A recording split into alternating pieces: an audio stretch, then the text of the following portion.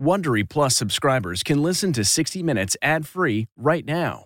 Join Wondery Plus in the Wondery app or on Apple Podcasts. This spring, if you'd rather spend time enjoying your lawn instead of trying to keep it alive, there's good news. TruGreen is the easiest and most affordable way to get a beautiful lawn. All you have to do is water and mow, and they'll do the rest. Weed control, fertilization, aeration, and even some things you might not even think of. They'll do all of it, while you can do literally anything else. With TruGreen, you can have your lawn looking as good as a putting green. That's not hyperbole. TruGreen is the official lawn care treatment provider of the PGA Tour. TruGreen offers a satisfaction guarantee, and they have a verified best price promise, which guarantees you the lowest price with no compromise on quality. You do you. Let TruGreen do your lawn care. Visit TruGreen.com to get the best lawn at the best price with the best people guaranteed. If I asked you how many subscriptions you have, would you be able to list all of them and how much you're paying?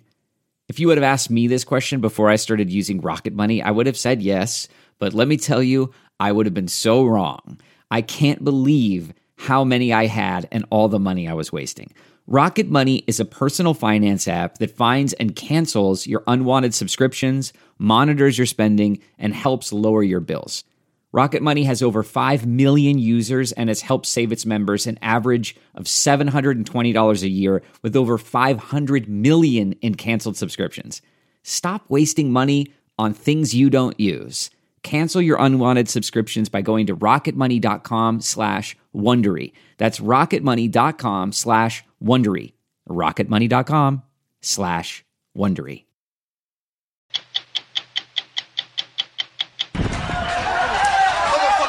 Their only hope is the Syrian Civil Defense, a self-appointed volunteer force of rescue workers who call themselves the White Helmets. This woman told us her entire family was buried. I didn't expect my son would survive, she told us. He was only 10 days old. But after 16 hours of labor, her baby was brought into the world a second time.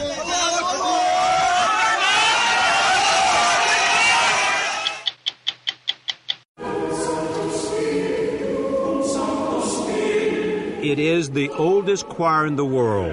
Evidence of its existence dates back to the 7th century. These days, performing beneath Michelangelo's masterpiece, it is called the Sistine Chapel Choir, but is more commonly known as the Pope's Choir. And unless you plan on being in Vatican City on Christmas Eve, you won't hear this soaring sacred music, but you will tonight on 60 Minutes.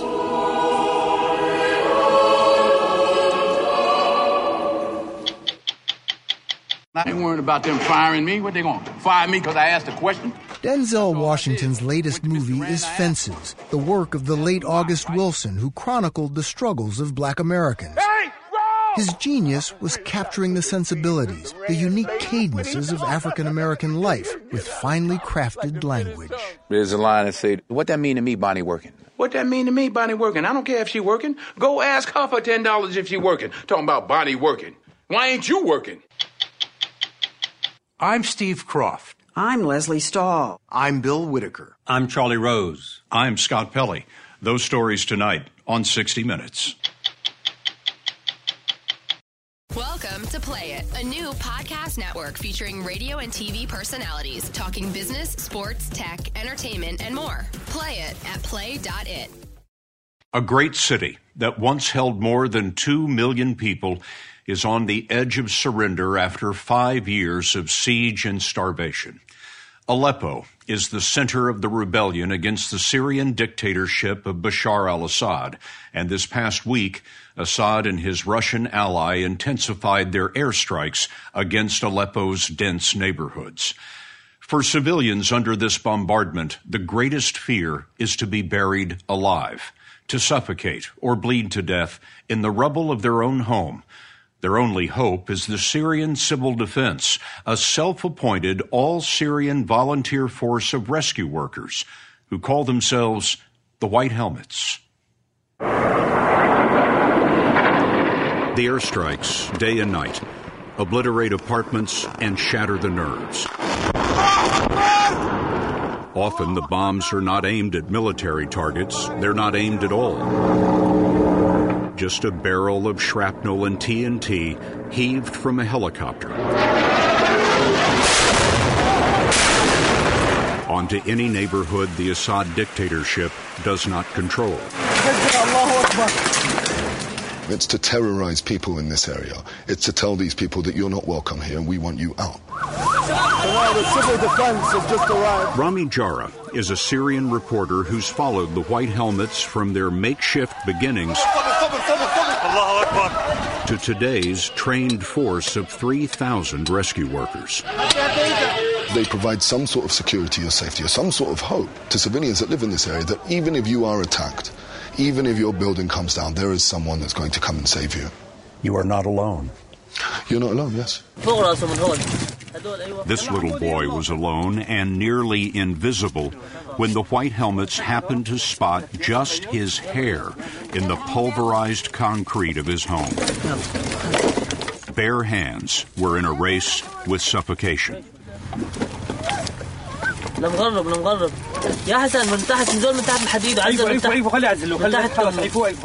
think for them it's luck.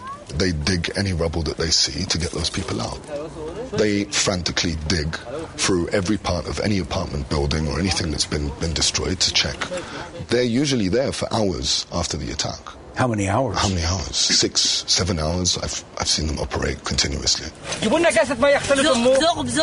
This is that same boy, his face freed. They excavated the ruin hour by hour.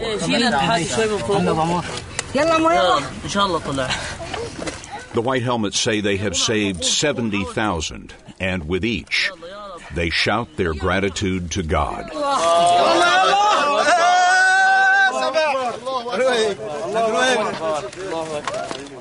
Majid Khalaf and Radi Saad have been White Helmets 3 years.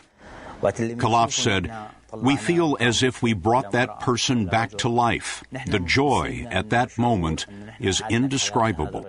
Tell me about the hardest rescue you've ever done. There was a woman and her husband, he told us. Only 4 of her fingers were sticking out of the rubble. We could see her moving her fingers like this. So my colleagues dug her out, and the first thing she asked about was her husband. They'd been married for 10 days.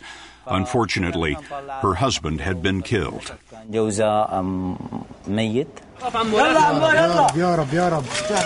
Fingers, or here, the leg of a boy, are clues in a chaos of concrete.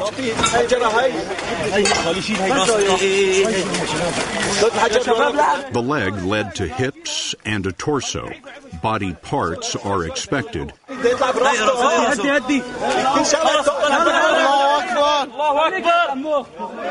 But then they uncovered a face.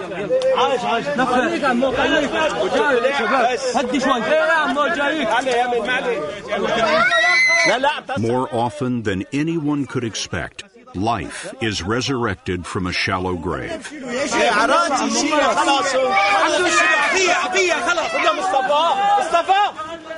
When you uncover one of these faces covered with dust and the eyes open, what is that moment like for you? Radi Saad told us, "I don't have any feelings. I have a goal. The goal is to save the most people in the least amount of time. But when I go home, I've spent nights crying, really crying."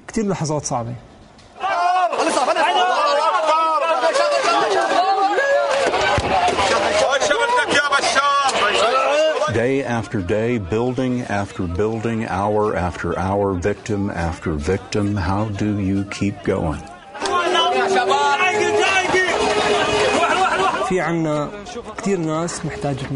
There are a lot of people who need our help, he said. There's a 50% chance in every operation that I'll live and a 50% chance that I'll die. But in the end, I've left my mark. I've left children who are going to live and complete our future. Radi Saad calculates his odds at 50-50 because the White Helmets themselves are targets of the Assad regime.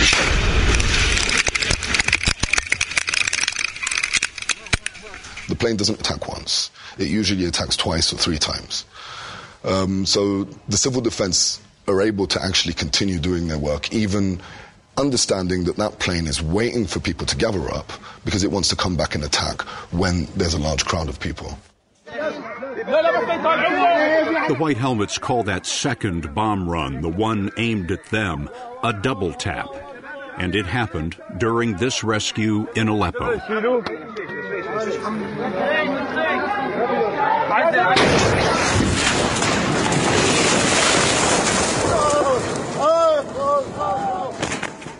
Raed Saleh wears the loss of his men and his country. He once owned an electronics business. The White Helmets in more than 100 towns elected him their leader. How many of your people have you lost? He told us a White Helmet had been killed that morning, and as of last week, Saleh has lost 154 volunteers. How did the White Helmets begin?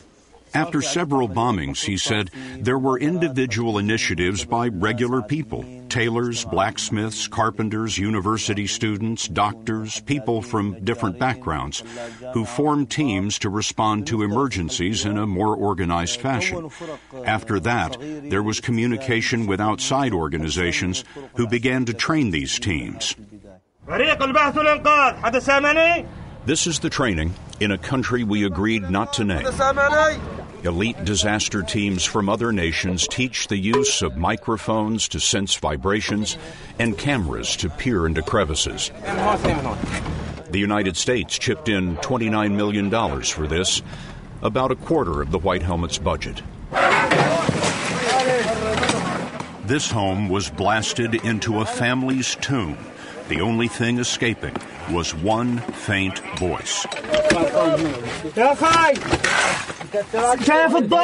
A White Helmet searching calls out, "Brother, can you see our light?" The voice replies, "Something's on my back." He's right. It's the roof. But for an inch, the 16-year-old boy would be dead.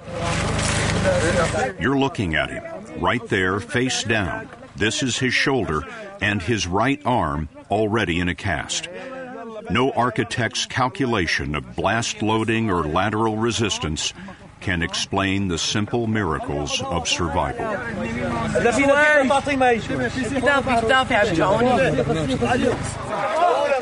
After 7 hours, it appears the boy emerged an orphan and only child. Everyone else in the house was dead.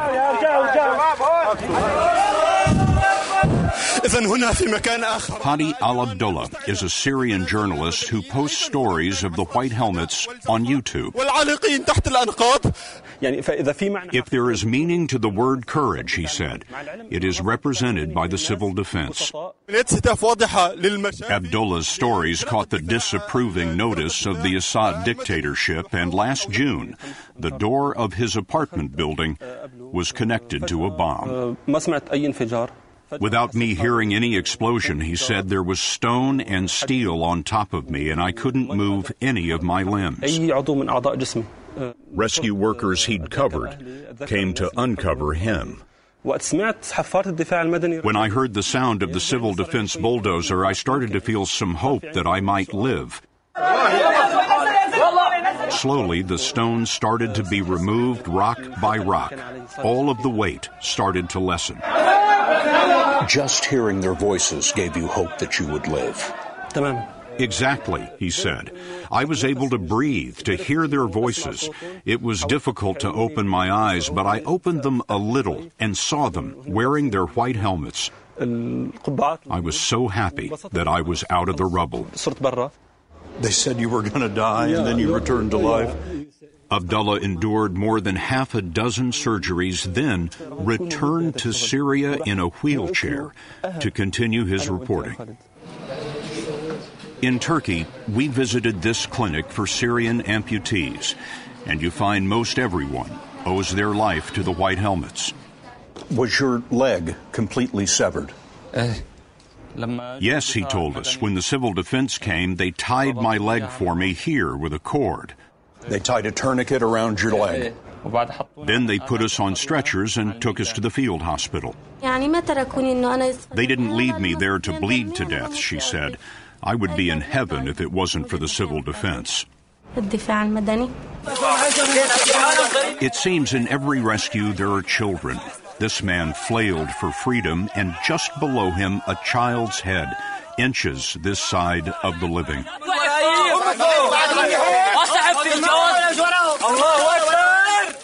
This woman told us her entire family was buried, and she was rescued first.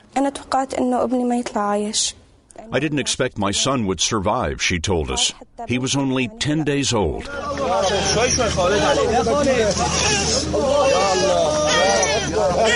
But after 16 hours of labor, her baby was brought into the world a second time.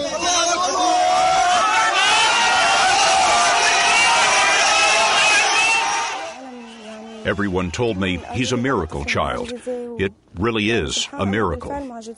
2 years later, her son is all she has. Her husband and daughter are dead. The man who saved her boy, 31-year-old Khalid Hara, was later killed in a double tap. He had 2 children and another on the way. The White Helmets respond to an average of 35 attacks a day, fighting for life in a vicious war. They were nominated this year for the Nobel Peace Prize. Syria has descended into murder on an industrial scale, but on the outer limits of cruelty, humanity begins. Welcome to Play It, a new podcast network featuring radio and TV personalities talking business, sports, tech, entertainment, and more. Play it at play.it. It is the oldest choir in the world. Evidence of its existence dates back to the 7th century. Today it's called the Sistine Chapel Choir, but is more commonly known as the Pope's Choir. That's because it's at the Pope's side for all of the important papal celebrations. This coming week, during the Pope's Christmas Eve Mass, the choir will perform in St. Peter's Basilica. And just yesterday, the choir sang at a private Mass at the Vatican honoring the 80th birthday of Pope Francis. The choir may be dedicated to the Pope, but historically it has held concerts on its own, especially at its home base, the magnificent Sistine Chapel. It was here, beneath Michelangelo's breathtaking frescoes, in one of the world's greatest wonders, where we recently attended a concert staged by the Pope's Choir.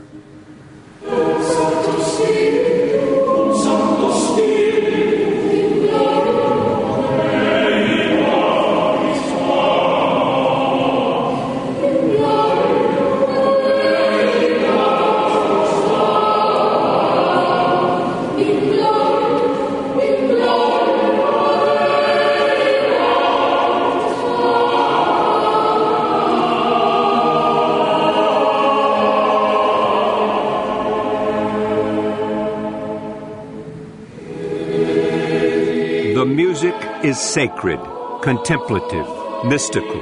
It soars whether in concert at the Sistine Chapel or during Mass next door at St. Peter's Basilica. When the Pope presides, the choir provides a holy soundtrack. Made up of 30 boys and 22 men, the choir helps spread the Pope's message. We have a job to inspire people. They may not understand a word of what's going on in the Vatican, but when they hear us singing, we have to direct them to consider something which is transcendent and divine. That's our job. Mark Spiropoulos, a baritone from Britain, Vittorio Catarci, a bass from Italy, and Cesare Arkadiusz Stock, a tenor from Poland, consider themselves more than just voices of the Pope. What does it mean that you're called the Pope's Choir? We are Pope's family. Pope's family? Yes. His personal choir. Pope Francis is the most popular pope in a generation. He spends much time tending to the poor and the dispossessed. It is this humility that also makes his choir feel at home, as Mark Spiropoulos learned when he joined last year. When I first met him, the whole thing was completely overwhelming. And he said, "You're from London. Welcome to the Vatican." Like I was expecting, sort of. Yeah. I was so welcomed by this. It was very surprising and very impressed by quite how What a personal touch he had. As it tours Italy, performing in some of the country's great cathedrals, the choir sings in harmony.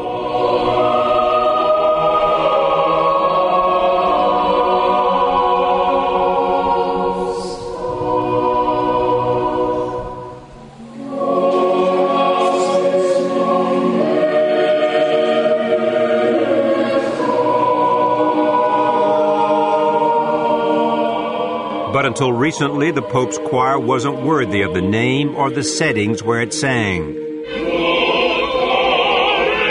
For decades, the choir lacked cohesion. Many members came from opera and made sure they were heard.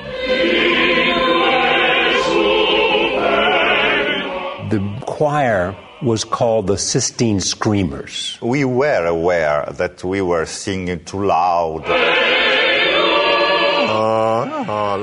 Vittorio Cartacci remembers the era of the booming voices.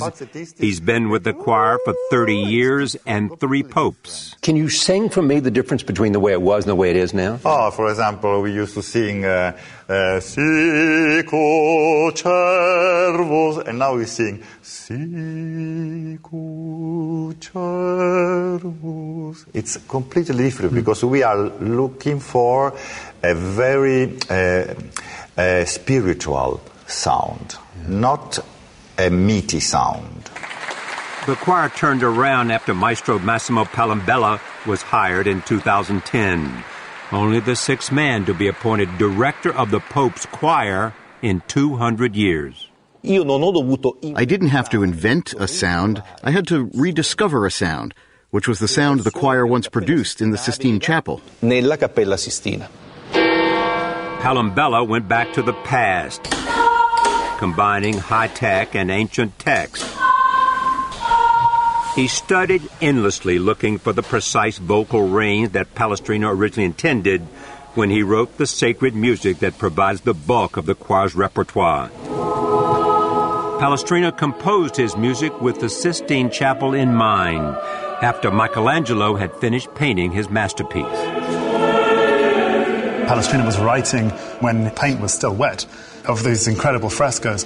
And when we sing Palestrina, it's not like looking at a fresco. It's the equivalent of being in a fresco.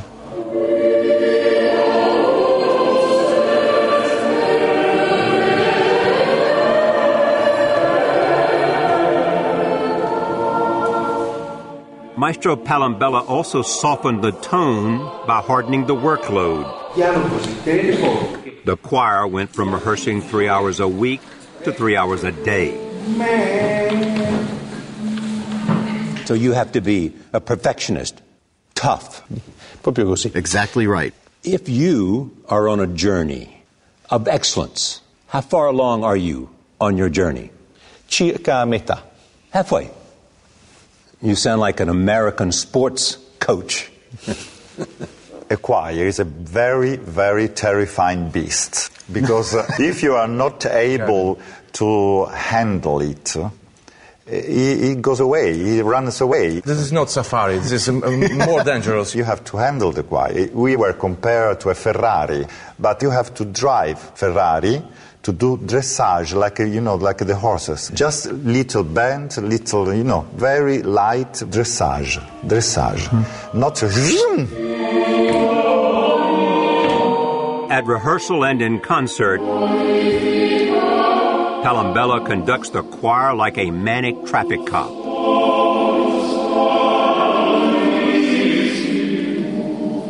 The maestro was born on Christmas Day, but with his choir, he's not always in a holiday mood. For the boys in the choir, commands from the maestro can be jolting. When he's not happy, Lorenzo.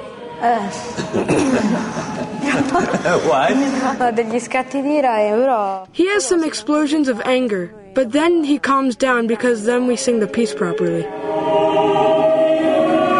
13-year-old Lorenzo Malizia is one of the boys, all sopranos, who are able to produce the high notes that give the choir its celestial sound. Just listen to how the boys warm up.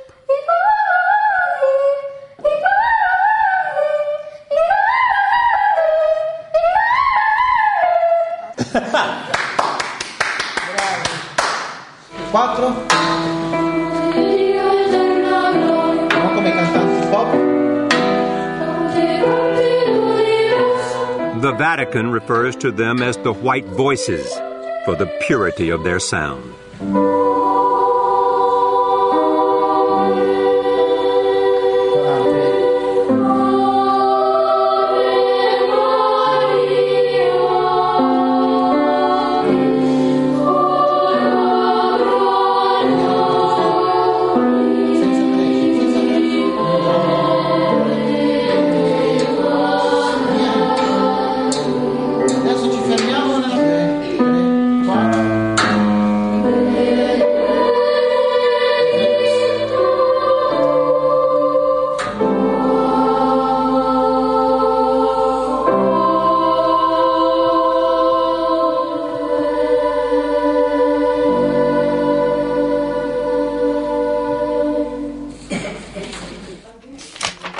At home, like many Italian boys their age, they have ordinary pictures on their walls, and then there are reminders of why the boys are extraordinary.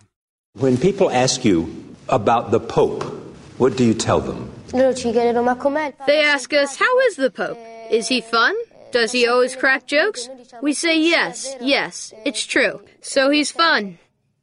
13-year-old Riccardo Catapano has been in the Pope's choir for 4 years. I'd be nervous if I was singing in front of the Pope. I am a little anxious, but then I think that the Pope does not understand anything about music. He only says how beautiful it sounds. So I continue to sing. Across Rome, auditions for the choir are held in the 2nd and 3rd grades. Several times a year, instructors fan out to see who has the right timbre. Framartino Campana, dormi tu, suona le campane. 700 boys are tested a year in all. Din don dan, din don dan. Quasi. Dormi tu. It can be painstaking. Few make it. Ciao. Only a dozen at most are selected annually. The chosen ones are sworn in during an elaborate ceremony. Each are given 5-year scholarships at a special school in the center of Rome. They aren't studying to become priests. Their curriculum runs the gamut. Are you Italian? Yes, I am. They may be known as choir boys on Sundays, but the rest of the week they're typical boys on the cusp of their teenage years. These are hallowed times for the boys until the day arrives when their voices break and they must leave the Pope's choir. They can return as adults, but 11-year-old Emanuela Bucarella fears what's coming soon. What happens when your voice breaks? Will that be a sad day? For me, it will be an ugly moment when that time will come, in which my voice will no longer be ready to sing the way we sing now. I try to make the most of everything, until that day will come, in which they tell me my voice is no longer good to sing.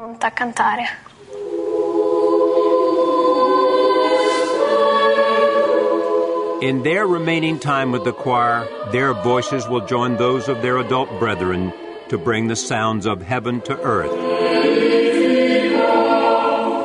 The music of the Pope's choir speaks to the soul. We recently did a concert, and a man came up to me at the end of the concert and said that the choir that I conduct is missing one thing. Le ali. Wings. Wings to go. As an angel. Yeah, come un angelo.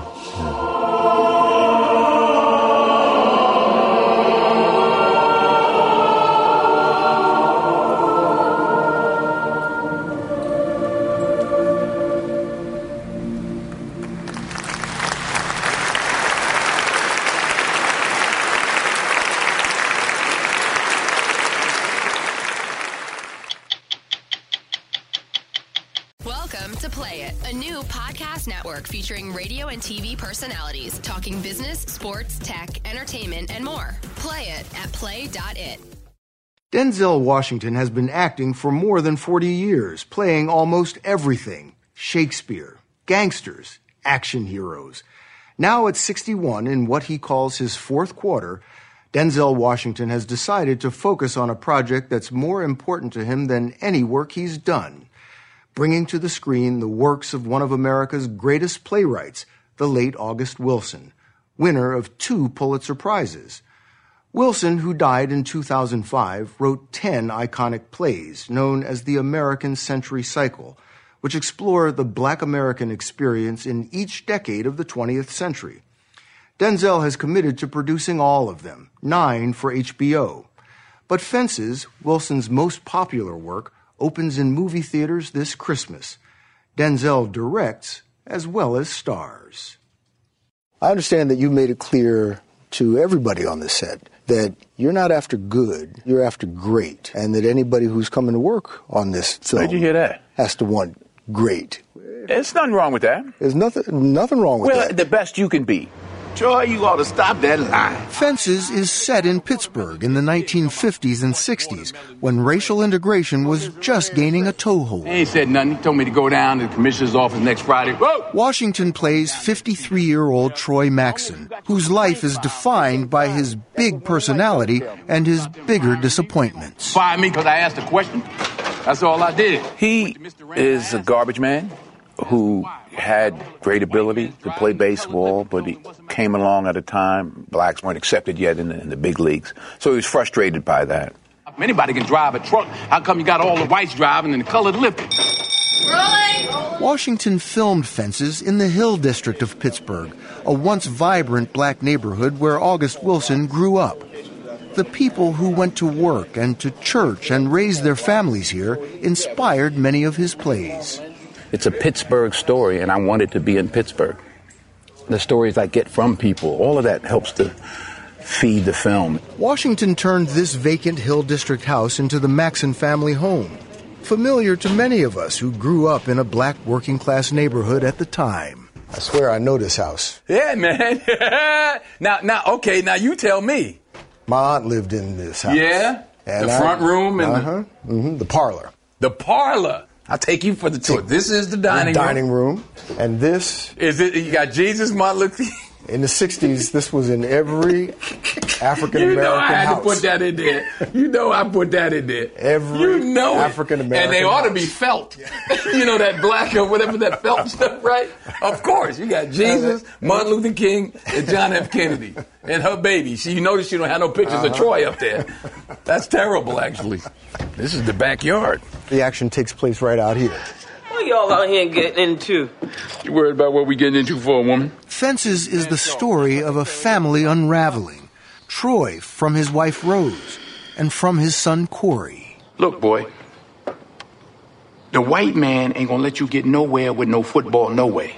Now, you get your book learning so you can work your way up at the A&P and learn how to fix cars or build houses. You get you a trade. This way you got something can't nobody take away from you. Do you see your father in Troy? In some regards, he couldn't read well. He had the same conversation with me about getting a good trade. You know, he worked for the water department in New York. And he could get me on at the water department. And he said, you know, I could be a supervisor in 25 years. He's like, you get a good job, you get a trade. Secure job. Yeah, a secure job, exactly.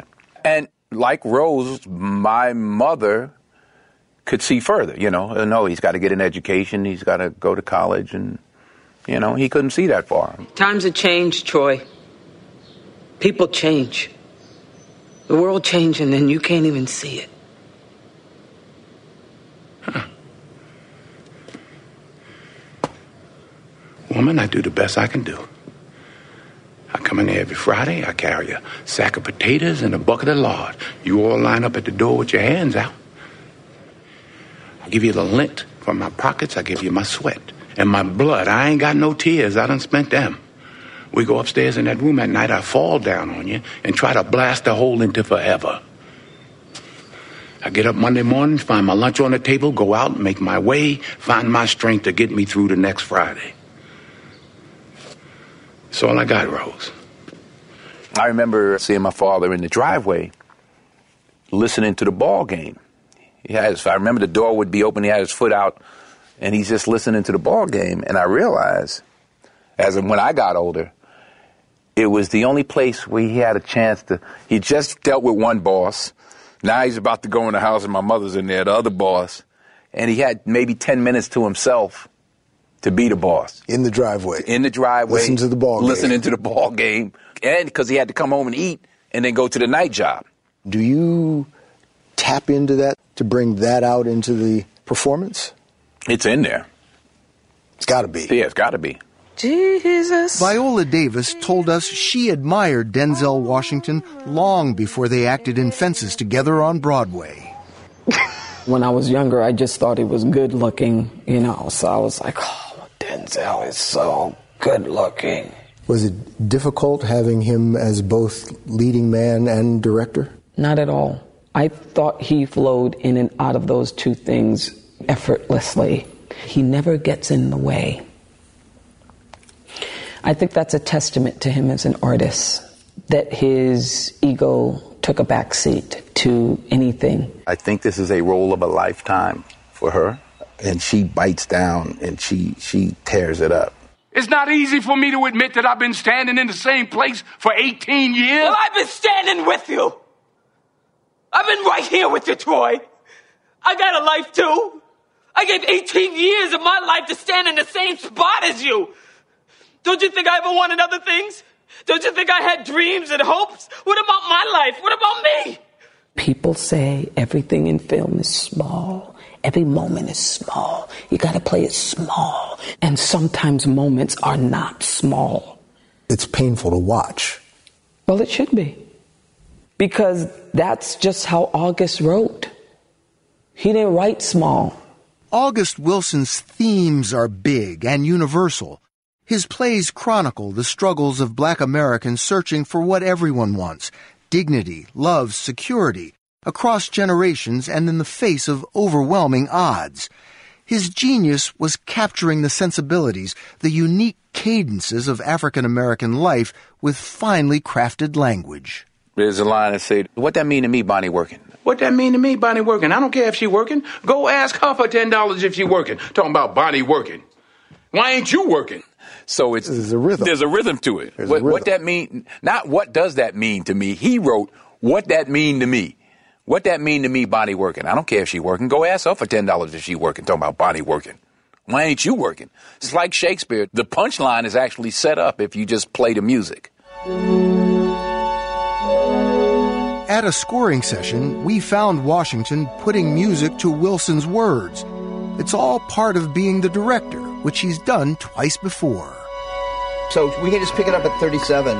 I just dig the process. Yeah. Days like today, man, it don't get no better than this. And in theory, I'm the boss. Don't tell anybody. Like, oh, really? August Wilson wanted to have a black director to make the film. Yeah, well, he got his wish. He got his wish. Yeah. There's no pressure on me because the last I checked, I was black. I am black, so. Check. Yeah, I covered that. Yeah. I didn't have to audition. Yeah.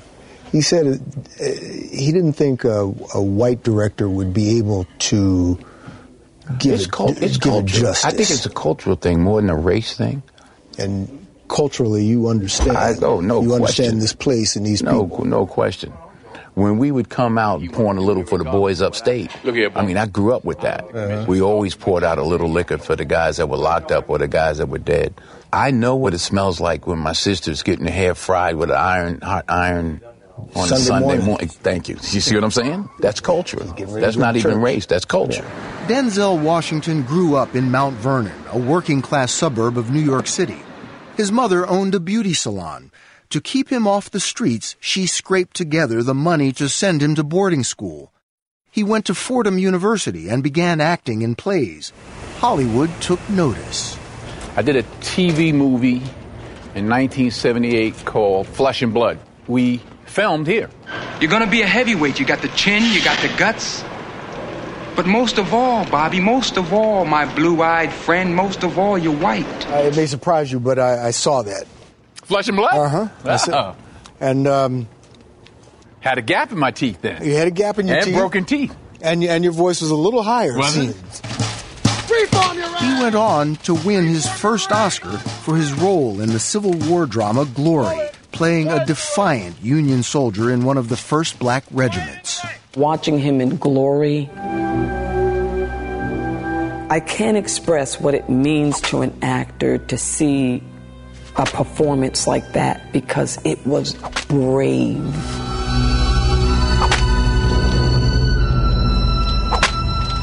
Who would have made a choice as they're getting beaten to play both bravery and pain at the same time? Moments like that inspire you as an artist to go there also. Oh, I'm so surprised! He is known in Hollywood for his almost obsessive preparation and attention to detail. He says it helps him disappear into his roles. Malcolm X, you kind of looked like him. Actually, I don't. I know you don't, but in the movie, you convince people that you look like Malcolm X. When you have a powder keg and there's too many sparks around it, the thing's going to explode. That's what I do. That's what you do. That's what I do. And with Reuben Hurricane Carter, I understand you train with boxing. Yeah.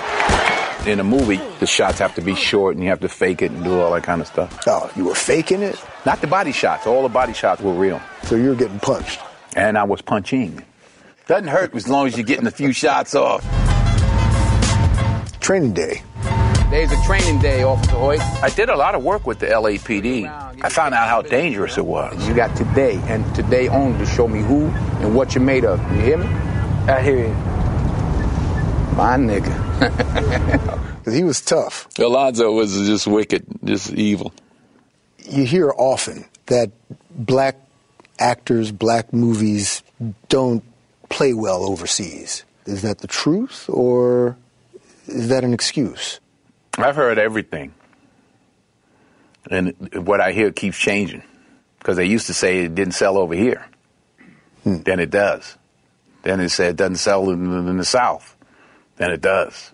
Well, it doesn't sell in Europe. Then it does. So I just keep pushing. Well, what an opportunity I have to prove them wrong. And he has, becoming one of Hollywood's most bankable stars. He's favored to get a 7th Oscar nomination for Fences. This is all happening at a time when the Oscars are being criticized for lack of diversity. I'm just wondering, what do you think about that? I don't have to think about it. I've lived it.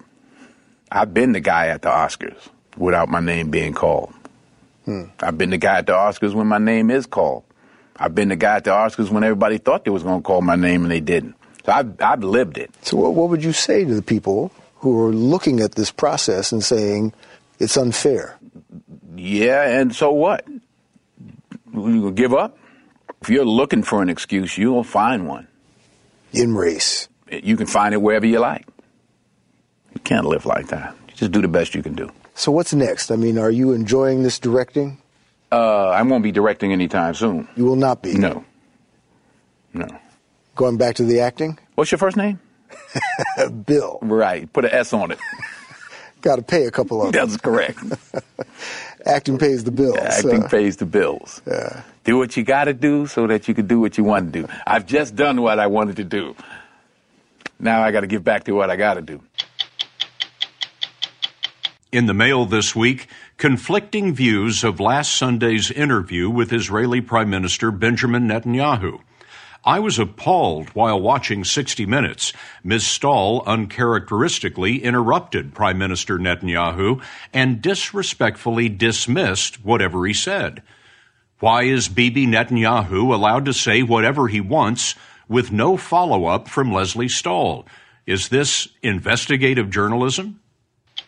I'm Scott Pelley. We'll be back next week with another edition of 60 Minutes. If you like 60 Minutes, you can listen early and ad-free right now by joining Wondery Plus in the Wondery app or on Apple Podcasts. Prime members can listen ad-free on Amazon Music. Before you go, tell us about yourself by filling out a short survey at Wondery.com/survey. Get one of the most successful broadcasts in television history on your schedule with the 60 Minutes Podcast. Hard-hitting investigative reports, news, and culture maker interviews, and in-depth profiles are waiting for you in every episode. Listen to 60 Minutes ad-free on Wondery Plus.